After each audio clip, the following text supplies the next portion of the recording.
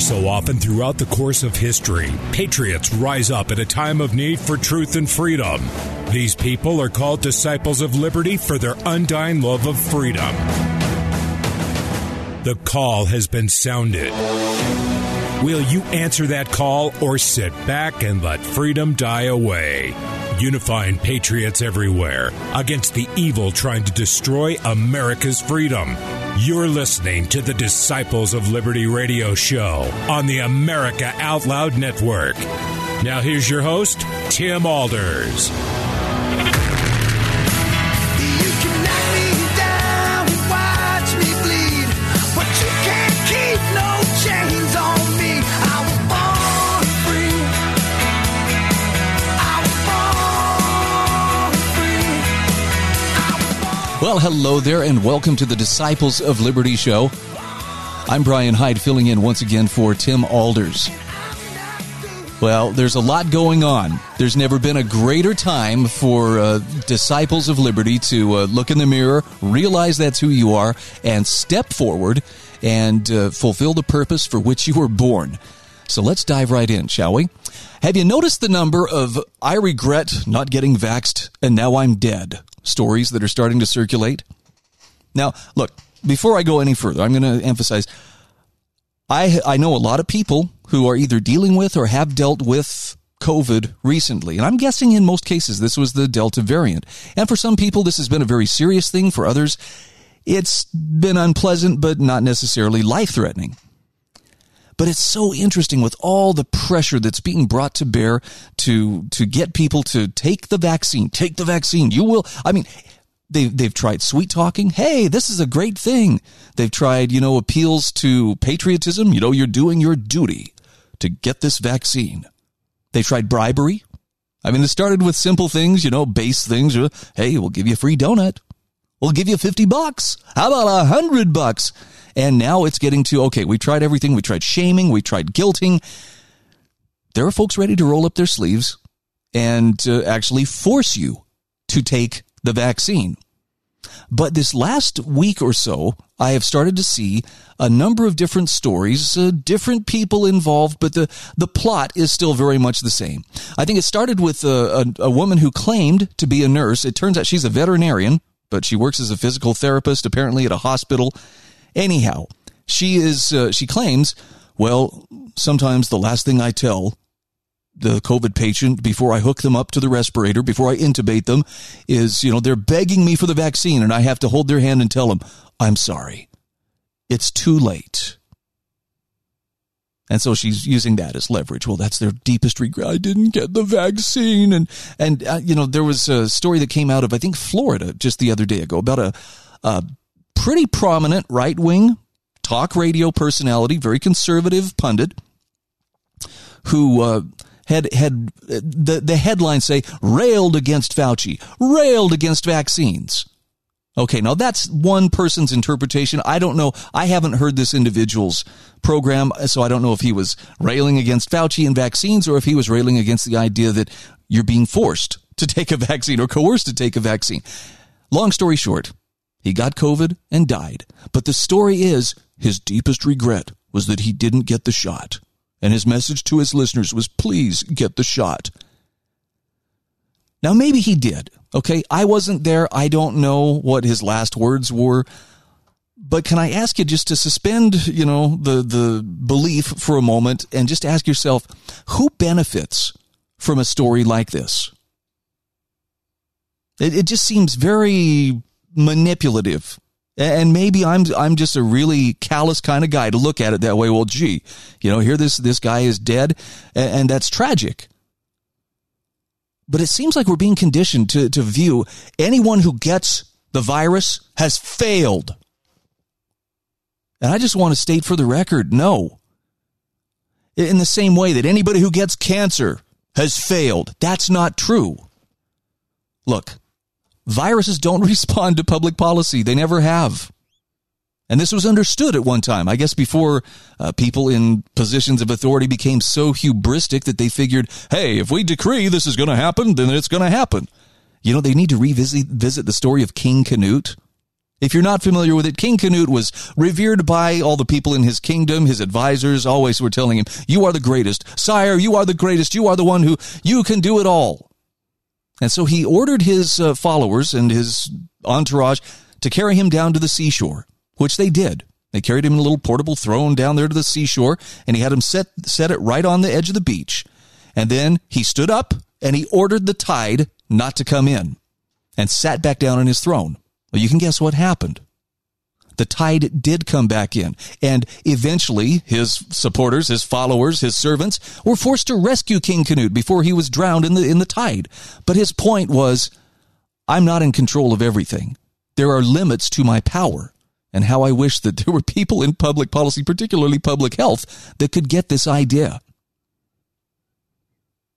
So, clearly, but when I see these stories come out, clearly there are some people who believe that the conflict, the friction right now is still about a vaccine. They think this is about the vaccine. You just don't want to do this because you think it's a conspiracy theory. And what they're not seeing is, my opposition to getting the vaccine at this point is not that I know the vaccine won't work. I don't know that. My opposition is based in, I am seeing a loss of informed consent. And to me, that's intolerable. I would rather die of COVID knowing that I did everything in my power to uphold my natural rights, including the right of informed consent, the right of self-determination, my right of conscience, as it may be, than to just go along and then, die of COVID anyway. And, well, at least I got the shot and showed I was a good guy. So please understand, I'm not suggesting you're a bad person if you got the vaccine. If it was your choice, I think that's probably a good thing to do. If it was your choice, you sussed it out for yourself and said, I think I would be better off to do this. Now, the flip side of this is, if you just did it because, well, I'd be really embarrassed if I ended up getting COVID or I ended up dying from COVID. And I actually spoke to a friend about a week ago who told me, I got the shot because I was just concerned if I got COVID, I would be so embarrassed if I died of COVID. Some things are more important than simply holding on to life at any cost. I mean, I assume that I'm speaking to someone who understands this. You wouldn't be listening to a program, Disciples of Liberty, if you didn't understand this at some level. And there have been a lot of people throughout the ages who have lived up to this and who, in some cases have laid down their lives. Others have laid down their fortunes, their sacred honor, everything they could do to uphold those things that matter. So if I have a goal today, it's not to persuade you the vaccines are bad. It's to persuade you that the loss of informed consent is worse than catching a particular virus. In fact, there's an article from Brandon Smith. I don't know if you're familiar with Brandon, but he's one of my favorite writers just because he's not a super popular guy. He doesn't have a huge national following, but he's very principled in his approach. And that doesn't mean he is right in everything. He doesn't claim to be right. He doesn't claim to be infallible. Unlike the, public health experts, he doesn't claim omniscience. But he has this great essay on why we will not comply must become the battle cry of everyone who will resist growing medical tyranny. Here's how he describes it. He says, I've been feverishly writing lately on COVID mandates and vaccine passport issues, and he says, I'm sure most readers understand why. We're currently at the cusp of a great conflict against the powers that be, people who are exploiting the mostly manufactured COVID crisis for unprecedented political and economic control. Now, he says, when I say manufactured, I mean that there is no crisis. There's no need for mandates. There's no need for lockdowns. There is no need for vaccine passports. We're dealing with a virus that around 99.7% of people will easily survive, according to the medical establishment's own studies and stats, as well as numerous independent studies, which, by the way, he links to in the article. Yet, for some reason, we're being bombarded with fear-mongering from the media and from governments. So Brandon Smith asks, why is the only solution being suggested to the general public? Why does it involve us giving up all of our freedoms and medical autonomy? Why is 99.7% of the population supposed to lock down, mask up, and submit to an experimental mRNA vaccine with no long-term testing data to prove its safety? Why don't the 0.26% of people that are truly at risk of dying from the virus, why don't they simply take precautions or stay at home while the rest of us get on with normal life? He says, I'd be fine with contributing to a fund to help support that 0.26% at risk, to help their families, to help with their medical bills. He says the Federal Reserve and other central banks burned trillions of dollars in stimulus jobs and stimulus measures, and PPP loans to keep businesses from going completely bankrupt and to keep jobless, non-essential workers from starving during the initial shutdowns. But he says we could have just kept the economy going this entire time and paid a fraction of that, just helping the tiny minority of people that would actually suffer from the illness.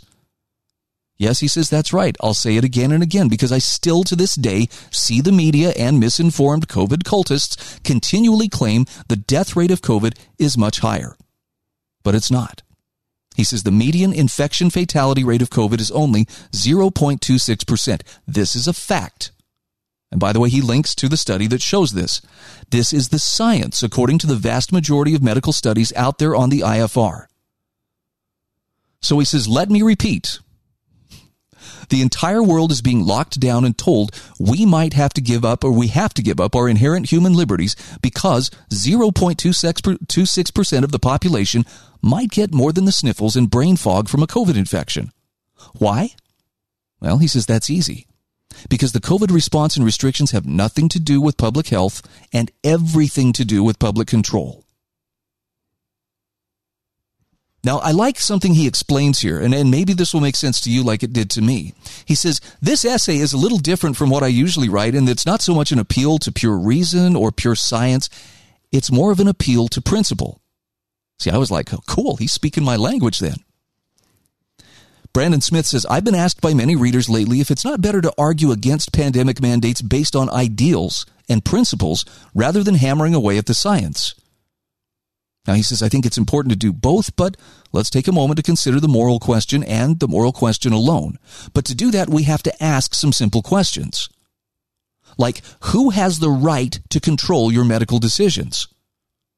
Who is qualified to control your constitutional right to life, liberty, and the right to seek out prosperity? Who should be given the power to tell you what you can say, where you can work, where you must buy, what you can buy, or where you can buy rather, where you can walk, where you can travel, what you must believe in? And the answer is no one, except yourself, that is. But of course, the COVID cult and the people that benefit from the pandemic will claim that your rights no longer apply when you are putting the lives of others at risk. It's the old social contract argument. You are part of a society, and therefore society has expectations that supersede your rights. Now, this is all nonsense, but he says it's a classic strategy used by every totalitarian in modern times. It's never been about what society wants. It's always only ever been about what the tyrants want. In fact, he says, as I've noted in numerous articles with endless scientific facts and evidence, no one who wants to remain free from COVID mandates or vaccine passports is putting anyone at risk. Again, the median death rate for COVID is 0.26%, and neither the mandates, nor the masks, nor the vaccines have put a stop to COVID infections. Interestingly, it's been the states with the harshest lockdowns and mask restrictions, that had the highest rates of infection for the past 18 months. Even now, fully vaccinated people are getting COVID by the thousands in breakout cases, and some of them have died. Infections and deaths dropped off in January, long before the vaccines were widely distributed and manufactured. Only 5% of the U.S. population was vaccinated with a single dose by February. So he says the fact is the vaccines have achieved nothing. But he says even if I was among the 0.26% of people that are dying, I would never demand that the other 99.7% of the population give up their freedoms and their children's freedoms just so I might feel a little bit safer. That would be an act of selfish madness. But let's say for a moment that we set aside all the science that supports the anti-mandate position. What if the death rate of the virus was much higher? What if we were dealing with Ebola or some other nasty pathogen? What if 1 out of 100 people were at risk? What if 1 out of 10 people were at risk? Would medical tyranny and mass lockdowns be acceptable then? And the answer is no, they would not be. Why? Well, he says, honestly, it's a matter of who's in power and who's implementing such mandates. Why should we have blind confidence in governments made up of corrupt elitists and globalists?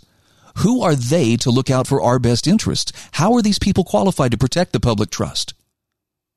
And his answer is they're not qualified, and they never will be. They do not care about us. They're only interested in serving their own interests and pushing forward their own agendas.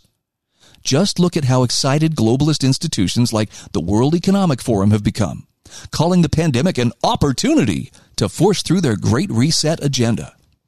He says these ghouls are not the type of people the public wants in charge of micromanaging their lives. So it's left up to the individual to protect themselves how they see fit. But the establishment, of course, tells us we're not capable of doing this. Rather, we must defer to their better judgment. They are supposedly smarter than us all, and as benevolent technocrats, they have the knowledge and righteousness to determine the course of every living person's future. Now, we saw a good example of this over the weekend.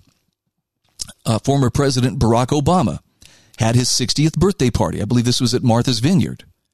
And they were going to invite hundreds and hundreds of people, but in the end, because, they wanted to appear that they were being cautious, they just settled for hundreds. Okay, what a distinction without a difference. But one of the people who was DJing at that party sent out photographs of what was going on there. And as shocking as you're probably, what were they doing? Were they all naked and wearing masks? And was it like eyes wide shut? No, nothing like that. At least none of the pictures that were sent out or anything like that. What you saw was a bunch of people unmasked in close proximity having a party. And of course, some of the pictures were taken down as soon as they were distributed, but enough of them got out. It's pretty hard to deny what you're seeing. These are the elite. These are the upper crust people, the establishment types.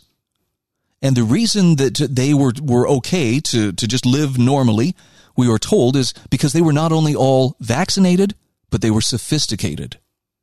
Do you see the distinction there? You may be vaccinated, but if you're not sophisticated like us, well, don't you be trying anything like this. That's pretty sickening.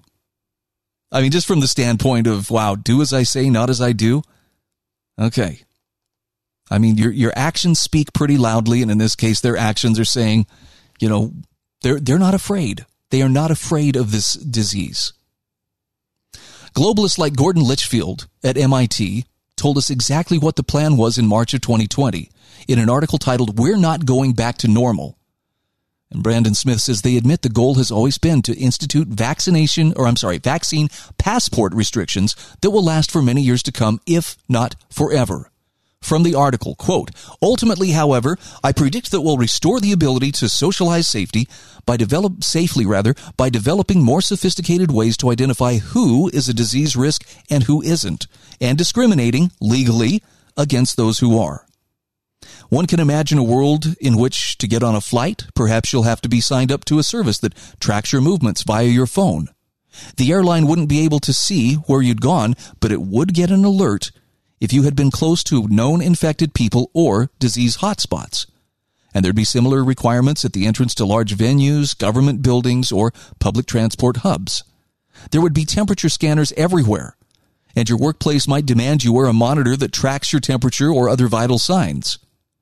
Where nightclubs ask for proof of age, in future they might ask for proof of immunity, an identity card, or some kind of digital verification via your phone showing you've already recovered from or been vaccinated against the latest virus strains." End quote. Now, Brandon Smith says, "I say to you that this is the classic philosophy of almost every semi-human monster that has ever lived. This is the ideology of narcissistic sociopaths. The religion of soulless robots. Some of the greatest evils known to mankind have been committed in the name of the greater good of the greater number. And he says this mantra cannot be tolerated under any circumstances. It cannot be allowed to infect our nation and supplant our deeper values, because if it does, we may find ourselves slaves to the system for a very long time. He says, as I have been warning they would do for the past year, multiple governments are keeping pandemic lockdowns and restrictions in place, or they're bringing them back in the case of the U.S., and it should be clear to everyone that this circular process of medical tyranny is not going to end. It is never meant to end. The goal of the establishment of globalists and governments is to keep the restrictions in place indefinitely. And they will keep moving the goalposts every time enough people comply. He says the mainstream media has consistently attacked the claim that governments would enforce vaccine passports as a conspiracy theory.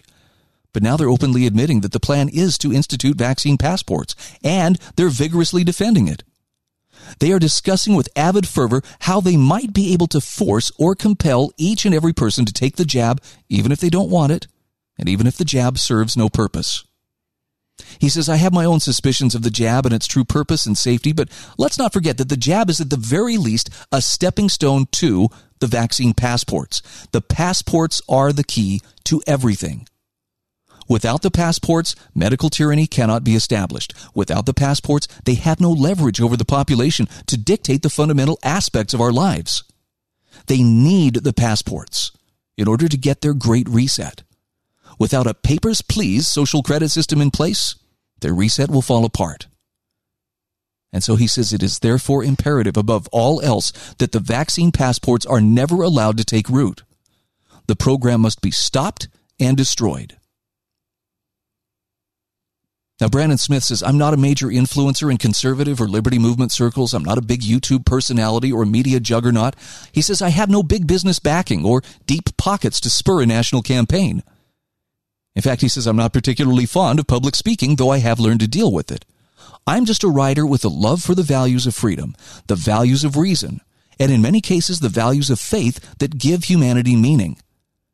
And he says, what I see is a deadly serious need, a need for an organized front line against the storm of dictatorship that is on our doorstep. So he says, what I suggest is simple, a national campaign against the medical passports. Globalists, socialists, and corporatists understand the concept of pressure and how to apply it to get what they want.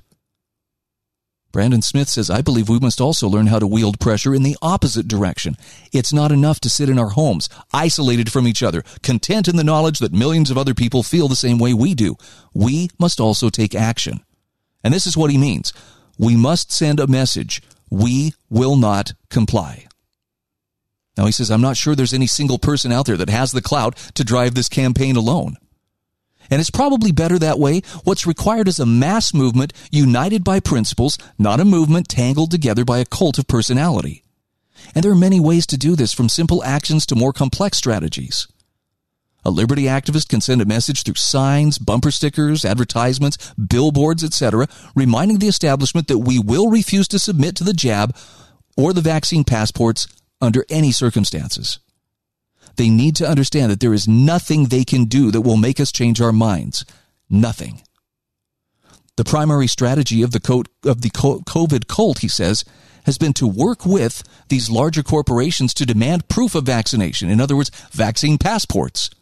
And he says we need to let these companies know in no uncertain terms, we will cut off all consumer support for their businesses. We will not work for them. We will not give them a penny of our money. Instead, we will approach smaller local businesses, find out if they're part of the We Will Not Comply campaign, and if they are, we will support them instead. It's time to teach these corporations a lesson and put them out of commission by removing our money and our labor from their pockets. Now, of course, the next strategy by the establishment has been to mandate the vaccinations for government workers. And again, mass walkouts are the answer. Let them sweat by losing half their workforce, then maybe take them to court. Bury them in lawsuits while strangling their ability to operate. Listen to this. He says, I believe we are living here now at this crossroads for a reason. I believe we are meant to be here. That we are being given a chance to be the right people in the right place at the right time. And he says, I believe that we can end this evil.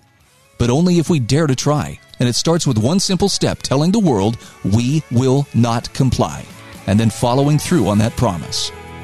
I'm Brian Hyde, sitting in for Tim Alders. This is the Disciples of Liberty on the America Out Loud Network.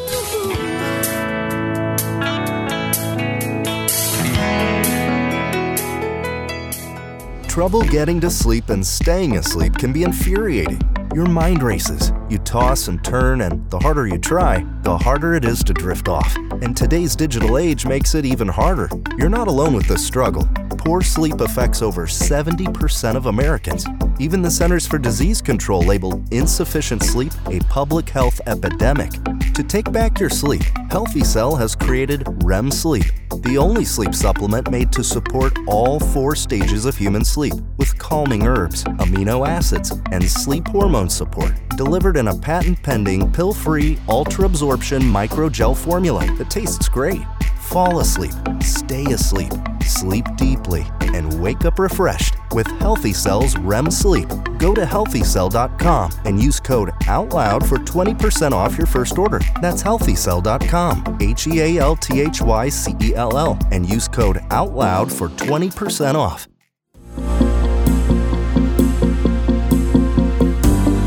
AmericaOutloud.com is the alternative from the agenda-driven globalist. Here, we take on the challenges of our generation so that we can preserve future generations. On-demand podcast or real-time talk radio with our streaming apps on Apple, Android, or Alexa. America Out Loud Talk Radio. Liberty and justice for all.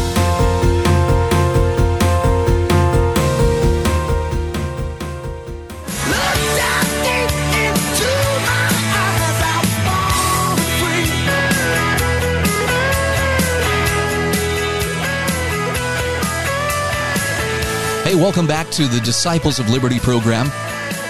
I'm Brian Hyde. I'm filling in for Tim Alders here on the America Out Loud Network. So in the first segment of today's show, I shared with you some commentary from Brandon Smith.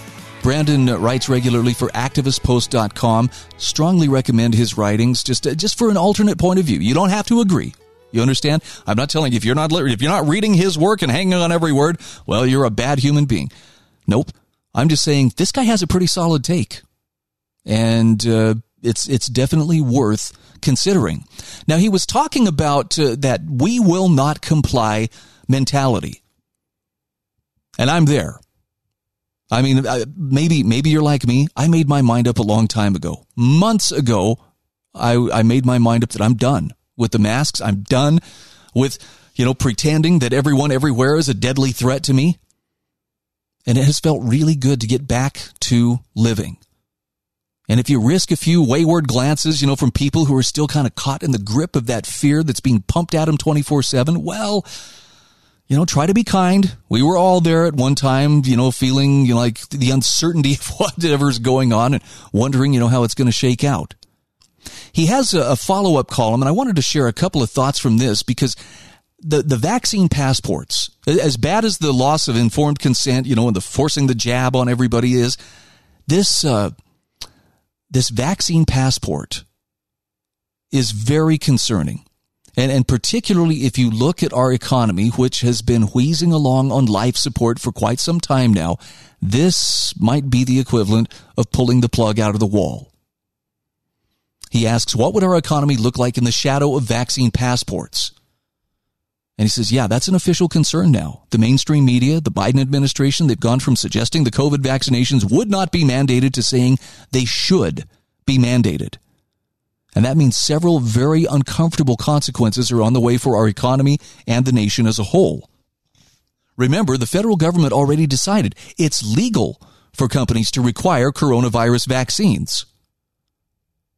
Just remember, legal is not always the same thing as lawful or moral. Case in point, slavery was perfectly legal. The Fugitive Slave Act, perfectly legal. Get those slaves back to their owners. The Holocaust, yeah, that was legal. The Nazis kept reams and reams of paper showing that they did it all according to their laws. They were quite surprised, I believe, at Nuremberg how many of them were hanged by the neck for simply doing what was legal. Jim Crow laws, legal. I'm using some pretty rough and extreme examples here, but you get the picture. Just because something is legal doesn't mean that it's right. And the most obvious next step is going to be a mandatory vaccine passport certifying that the holder has received the recommended injections.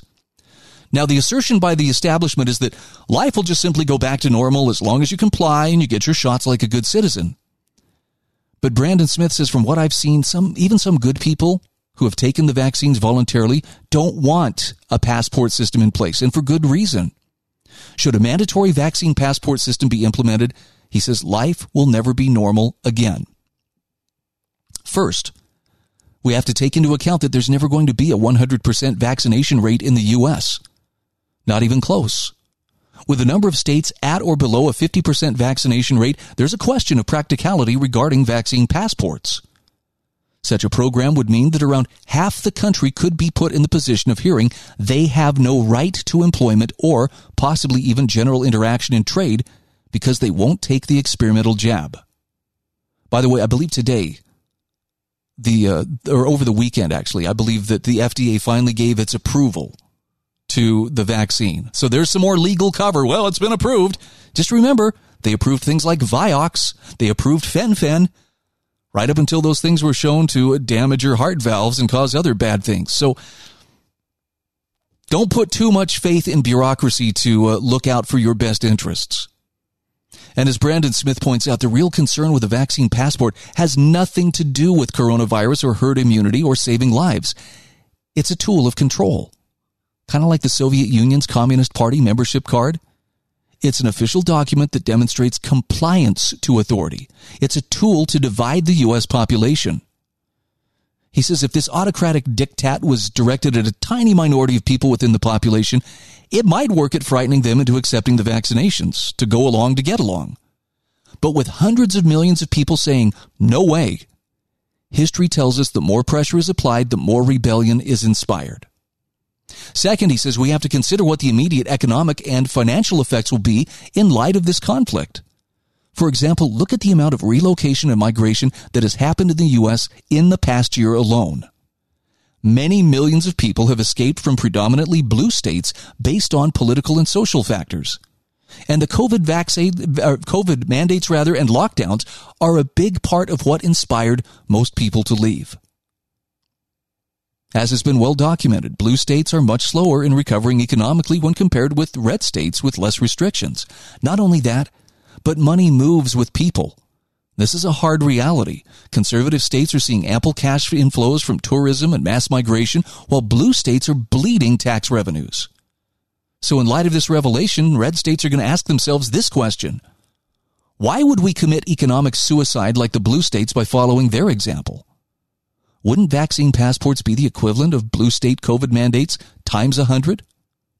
But let's say for a moment that vaccine passports were somehow implemented everywhere in the country at the exact same time. What would happen then? Well, the amount of bureaucracy that would be added between the average consumer and everyday trade would be immense, and with red tape comes a slowdown in business.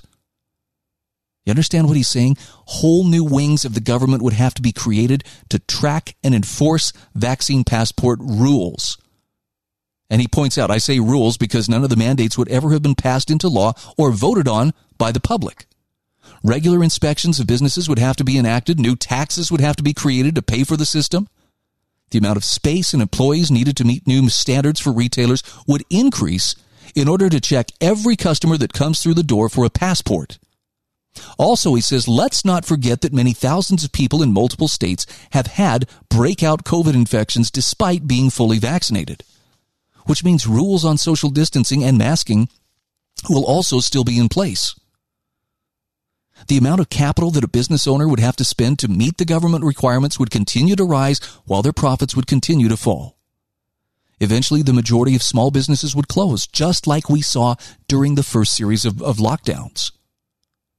Smaller businesses, which represented about half of the U.S. retail economy, would be under so much stress from maintaining the proper restrictions and adding infrastructure that they simply would not be able to compete with the major corporations and the big box stores. So the end result would be the complete disintegration of the small business sector, except perhaps online retailers. Only national and international conglomerates would be left behind to provide brick and mortar services to the public. And of course, many millions of jobs would be lost in the process. Less competition means ever-increasing prices and a lower quality of goods and services. Simply put, vaccine passports could result in the death of what's left of the free market as we know it. The majors know they have the public by the scruff of the neck, so why bother trying anymore? They can throw us scraps from the table and we would have to take them and be happy with what we get. Now, there are alternatives to the death of the free market. He says there is a central factor that tends to arise when restrictions on the economy are put in place. That would be the black market. When governments restrict domestic trade and limit consumer participation based on frivolous requirements, people don't just roll over and submit. Instead, they find other ways to get the things they need more freely. So this would mean black market trade or barter markets, alternative currencies, and sometimes entire underground economies. Free markets will not be denied. And this is where the government disguise of humanitarianism will really fall away and the true tyranny will be revealed. Anyone rational would say people trading with each other on an individual or community basis is perfectly normal. But under medical tyranny, such trade would be treated as an ultimate crime. By providing services for each other, common people would be opening the door to survival outside of the system. And if survival is possible, then non-vaccination is possible. Therefore, the argument will be made by the establishment that alternative economies need to be eliminated for the good of society as a whole, because there's always an excuse for totalitarianism. With a large portion of the population seeking a means to live without oppression, alternative markets will thrive, and the government will make war on them, which means the people will be forced to make war on the government. It's inevitable under every scenario. But in the meantime, barter and trade will continue without vaccine passports, and there's not much that governments can do to stop it. He says, I have little doubt that precious metals will become go-to commodities for trade as a currency, just as they always have in times of crisis. All trade systems need a universal mechanism with inherent value to back it. Otherwise, more and more steps are added in the trade cycle, and it becomes more difficult to conclude each transaction. So straight barter will be useful, but so will precious metals, especially gold and silver, along with other hard commodities with intrinsic value and utility. I don't know why, but I think ammunition when I read that. The other precious metals, lead, brass, and copper. He says, what I see in the future is economic disaster in the wake of any attempt at a vaccine passport system. Millions will lose their jobs or quit their jobs in protest. Small businesses will disappear under the weight of bureaucracy and constant scrutiny. The quality of goods and services will suffer as competition shrivels. But Brandon Smith says, I also see the birth of a whole new economic system outside of mainstream control grid. I see true free markets returning, and eventually I see full-blown rebellion. So here's what he's suggesting. People get ready for this eventuality. That means we need to become producers again rather than mere consumers. In order to position ourselves for success in the new trade environment, we have to be able to make necessities, repair necessities, or teach necessary skills. Those that are able to do this will do very well within alternative markets. And of course, those that stock preparations and buy gold and silver will also have a safety net as the current economy is slowly crushed under the weight of COVID mandates. And finally, he says, if you find yourself today in a heavily restricted city, county, or state, I suggest leaving now while you still can to a safer, more free place with more liberty-minded people. Time is running out fast. Now, I have to admit, as I read this, I think back, if I had read this even 2 years ago, I would have thought, Brandon, maybe it's time to switch to decaf. This is a tad strident there, It's not really that bad. As I read it today, I think he's right on the money. I think he is sounding a timely warning. And personally, it sounds to me like he's sounding it for the right reason. This isn't about, building his brand. This is about trying to wake people up to the realization that you've got to commit to which side you are going to be on, and then you've got to have a plan of action. and be willing to do what it takes to be self-sufficient. I saw a tweet earlier today that said, if you are self-sufficient, that makes you the enemy. And that may sound like kind of a radical thing to say. Well, why would anybody consider a self-sufficient person to be the enemy? And the answer is pretty easy once you think about it. It's because you can say no. If you're not dependent on this bureaucrat or that bureaucrat for permission to work, permission to travel, permission to feed yourself, they can come at you with all kinds of things. You need to do this. And you can politely or not politely tell them, no, thank you. I will just continue to live here on my own, property, growing vegetables in my own garden, collecting eggs from my own chickens, and loading my own ammunition and going about happiness, creating value for other people, or bartering my way, through life without your permission. Stuff like that is the stuff that keeps control freaks awake at night, because they can't fathom that someone would act without their license or without their permission. To me, it sounds like a pretty viable way of doing things. But then again, I've always loved a more peaceful rural setting than I have city life, and I continue to feel that way. I understand it won't work for everybody. But it's time to get yourself positioned. The time for preparedness really is about done. There's a time for preparation, there's a time for taking risks, and without risk, there can be no freedom. We're quickly approaching a time in which gamblers and true believers could decide the fate of the world for the next century, says Brandon Smith. A grassroots organic movement needs to be assembled to fight back against the rising tide of totalitarianism. He says each of us can only do our own small part, but together, in concert, you better believe it will move the needle. Maybe even reverse some of the damage that's been done. One of the things that has to happen is we have to understand, how does an entire population become brainwashed or otherwise conditioned into believing these things? In fact, we'll take it one step further. Without intending to offend anybody, how does an entire population become mentally ill? I was turned on to a video over the weekend about mass psychosis, and this is from the Academy of Ideas. It's actually a video made by After School. You can check out their YouTube channel, and it was made in collaboration with the Academy of Ideas. What they do is they create videos explaining the ideas of history's great thinkers to help supply the world with more knowledge.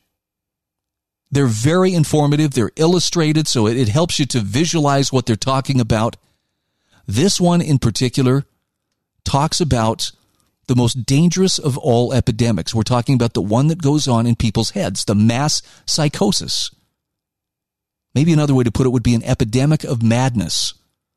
The kind of thing that occurs when a large portion of society loses touch with reality and descends into delusions. Let me play just a real quick excerpt from this, and you can hear for yourself the approach that they take in this video. I promise it will be worth 20 minutes of your time to watch the video in its entirety. Here's a quick excerpt. In this video, we are going to explore the most dangerous of all psychic epidemics, the mass psychosis. A mass psychosis is an epidemic of madness, and it occurs when a large portion of a society loses touch with reality and descends into delusions. Such a phenomenon is not a thing of fiction. Two examples of mass psychoses are the American and European witch hunts of the 16th and 17th centuries, and the rise of totalitarianism in the 20th century. During the witch hunts, thousands of individuals, mostly women, were killed, not for any crimes they committed, but because they became the scapegoats of societies gone mad. I'm going to stop it right there, but I, again, will encourage you, check out the video, Mass Psychosis, How an Entire Population Becomes Mentally Ill. So far, it's still available on YouTube. Hopefully, it's not the kind of thing they're going to want to weed out of here. The thing that you're going to find amazing is that these weren't people who were on the edge anyway. It's not like, oh, yeah, well, they're all a bunch of, crazy people who worship a volcano and throw virgins in there until the weather changes. No, that's not the case. Usually it's educated individuals, educated societies who somehow lose the calibration on their moral compass. One of the most revealing books that I have ever read in my life is a book called They Thought They Were Free, The Germans, 1933 to 1945, by a writer by the name of Milton Mayer, M-A-Y-E-R. What he did in this book was, following World War II, he went back and interviewed Germans who survived that horrific period of their country's history and asked them to explain what they were thinking each step of the way as the Third Reich established itself and eventually began that headlong plunge into madness. And you know, the crazy thing about it is the average person, the average decent person, basically they saw things were going wrong quite some time before 1945. I mean, by 1945, it was pretty inescapable that, oh man, this is going to be a huge mess. But the problem was, so many people went along with what was taking place, and it was happening so incrementally. In other words, it didn't come in one big fell swoop. It was little incremental slices, just a little bit at a time. In fact, he describes how what people who recognized something, out of the ordinary taking place and thought, ooh, this isn't good, but they were confident that if they would just hang on, there would come a jolt, is what they were looking for. The one big event, the one move by government that would convince people that, ooh, hey, this is wrong, everybody wake up, and then we would all, safely correct the problem. But as Milton Mayer points out, the jolt never comes. And if you didn't protest the latest move or the previous move, but you're protesting this one, well, that isn't that much worse than the one before. Why are you protesting now? So by the time people realized, oh my goodness, this is so much worse than I thought, by then it was too dangerous to speak out. One of the really interesting revelations in that book, he talks with a professor who, surrounded by academics, thinking, educated, first world educated men, who were afraid to speak out because of what it might do to their job opportunities or their standing or their tenure, in the university. But for one professor in particular, the light came on for him one day as he was walking down the street with his 5-year-old son, and they walked past a Jewish individual wearing his armband, and the little boy sneered, Jewish swine. And the dad was like, whoa, what the heck is going on that my 5-year-old is talking like this? But at that point, speaking out would draw the attention of the Gestapo, and that would bring some very dire consequences. So it's a very good video. It very clearly describes how a population becomes mentally ill, what mass psychosis is, how it starts, how it's happened before. It also explores the question, are we experiencing one right now? I know how I would answer that question, but I'll let you answer it, in your own way. And here's what I think is one of the most important questions. If we are experiencing a mass psychosis right now as a result of this COVID pandemic, can the stages of mass psychosis be reversed? I'm kind of an optimist here, and I think that they probably can. But I'd like you to check it out for yourself and see what you think. A friend reminded me the other day, no one is coming to save you. In fact, he says, get up, be your own hero. And that may sound like tough love, especially to people who are afraid or uncertain about what comes next, right? I don't know what comes next. I see a lot of uncertainty. I see a lot of instability. And yeah, there's times I pop awake at night and my brain is like, dude, what do we do about this? I'm looking for answers, the same as everybody else. But I know you really do have to be your own hero, and that is especially the case when it comes to the truth. It's not that the truth isn't out there. It's just you have to accept that you are on your own when it comes to finding the truth. And that can seem pretty daunting. Let me give you an example of why I think this is so important, why we need to become propaganda-proof people. And I'll just take you back a few years. If you remember, I'm going to cast doubts on why the media will not be telling us when somebody's out of line or when government is out of line or anything else. They have destroyed their credibility, and nothing cemented this for me more than the case of the Covington High School students just a couple of years ago. Do you remember when there was a number of observations / protests taking place on the anniversary of Roe v. Wade? And I'm trying to remember when this was. I want to say it was back in 2017, maybe 2018. And a bunch of teenagers, along with a lot of other people, were there at the Lincoln Memorial in Washington, D.C. And we were told that after we saw this short video appear on the news, oh, look, here are a bunch of teenage schoolboys being disrespectful to a Native American activist. Remember this? The guy banging the drum and the kid smiling right there in his face, wearing his Donald Trump hat. I mean, the media told us these teenagers were a bunch of tone-deaf, jeering mobsters wearing Trump hats. And a lot of people piled on. I mean, there were journalists who came right out and said, yeah, that Nicholas Sandmann, he has the most punchable face I've ever seen in my life. I mean, people were trying to dox him. They were trying to dox his family. He was marked for destruction. Yet those who didn't jump on the bandwagon, those who waited a little bit to assess the situation and see if there was more to come out about it, were rewarded later in the week when the full video of what transpired at the Lincoln Memorial came out. And it was shocking to more than a few people that, hey, these young kids from Covington Catholic High School actually were standing on the moral high ground after all. They were the ones peacefully enduring more than an hour of intense, racist heckling from a group of black nationalists who baited them with taunts of crackers, faggots, pedophiles. The boys were accused of being future school shooters. They were accused of having incestuous lineage. And they took all the abuse without becoming confrontational themselves. And it's all there in the video. I mean, I remember at the time thinking, wow, this is the first group of people I've ever seen acting out in a way that actually made the Westboro Baptist Church look reasonable by comparison. And the same group of antagonistic racial instigators was also repeatedly taunting and insulting the Native American activist before he mysteriously walked up to the smiling high school students while drumming. And again, if you watched the entire video, you could see that for yourself. We were sold a false version of what took place, and an astonishing number of people took the bait without question. Now, to their credit, there were a number of media personalities who stepped forward, apologized for their initial knee-jerk reaction to the story. But what about the outlets that originated the story? Where is their mea culpa? Why did so many of those news media sources choose to run with the original false narrative that the MAGA hat-wearing high school boys were the aggressors? And why was there no acknowledgement of what was actually being said by these black nationalists? I mean, it's no secret that much of the mass media in America did not like Donald Trump as president. How many months of lecturing, warnings, and smears did we have to endure before Trump was actually elected back in 2016?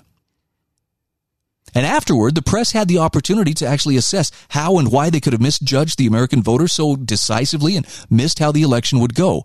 But instead, many of them doubled down on their determination. Well, the election was a combination of racist troglodytes and Russian interference. That's what brought Trump into the White House. I mean, they can't even imagine their own lack of ethics and their lust to control others through the information they publish could have damaged their once vaunted credibility. I mean, hubris doesn't even begin to describe the kind of arrogance at play here. Now, under such circumstances, it's almost understandable that so many media outlets would continue to publish false or misleading stories that could be spun to be damaging to either Trump or his supporters. But how they expected to get away with it? In an information age where fact-checking has never been easier, where video has never been simpler to come by, well, that's another story. And anger and hatred of the media isn't the answer, so please don't think that I'm trying to get you ginned up, to go tar and feather the nearest reporter. Just keep in mind, it was anger and hatred that robbed them of their objectivity, that allowed them to justify spreading disinformation if they see some kind of political advantage in doing so. If anything, what it does is that incident underscored the importance of making it a habit to fact-check whatever information is before you. The source doesn't matter as much as your willingness to weigh, compare, and analyze whatever information you're receiving before you go off over half-truths or falsehoods. I mean, we live in a time when anyone who wants to understand the world around them had better get used to dealing with incomplete and sometimes misleading information. And that's why it's almost always preferable to go to the source whenever possible.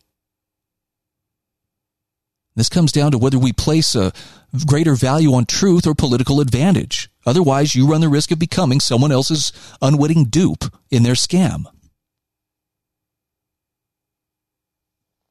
This is part of why people like Tim Alders and myself and so many of the other voices out there that are trying to proclaim liberty and trying to proclaim truth as we best understand it are also encouraging you to own your worldview, to be willing to do the dirty work of sifting fact from fiction. And it can seem daunting, right? Because we're not all experts in everything. But if you don't want to be deceived, if you don't want to be misled, you got to be willing to cut through all the smoke screen and cut through all the fluff. The media is very good at finding nice euphemistic words that will keep us not quite on target, but close enough that we feel like we've got a good view of what's happening. I wish there were shortcuts. I really do. I wish there was some high road we could take where, hey, you know, this is an easier way to get to know what's going on, and it doesn't require any effort at all. But the truth is, it does require effort. And in my opinion, the only reason more people don't do it is because they don't trust themselves, and it does take time and effort to condition your mind to ask the right questions. You could give me someone with a photographic memory who remembers everything they've ever read, seen, every word they've heard spoken. But if they don't ask the right questions, I would take someone who asks good questions over Mr. or Ms. photographic memory, because the right questions are what's likely to get you the information you're looking for. Hey, it's a pleasure to sit in for Tim here on the Disciples of Liberty show. I'm Brian Hyde, and you are listening to the America Out Loud Network.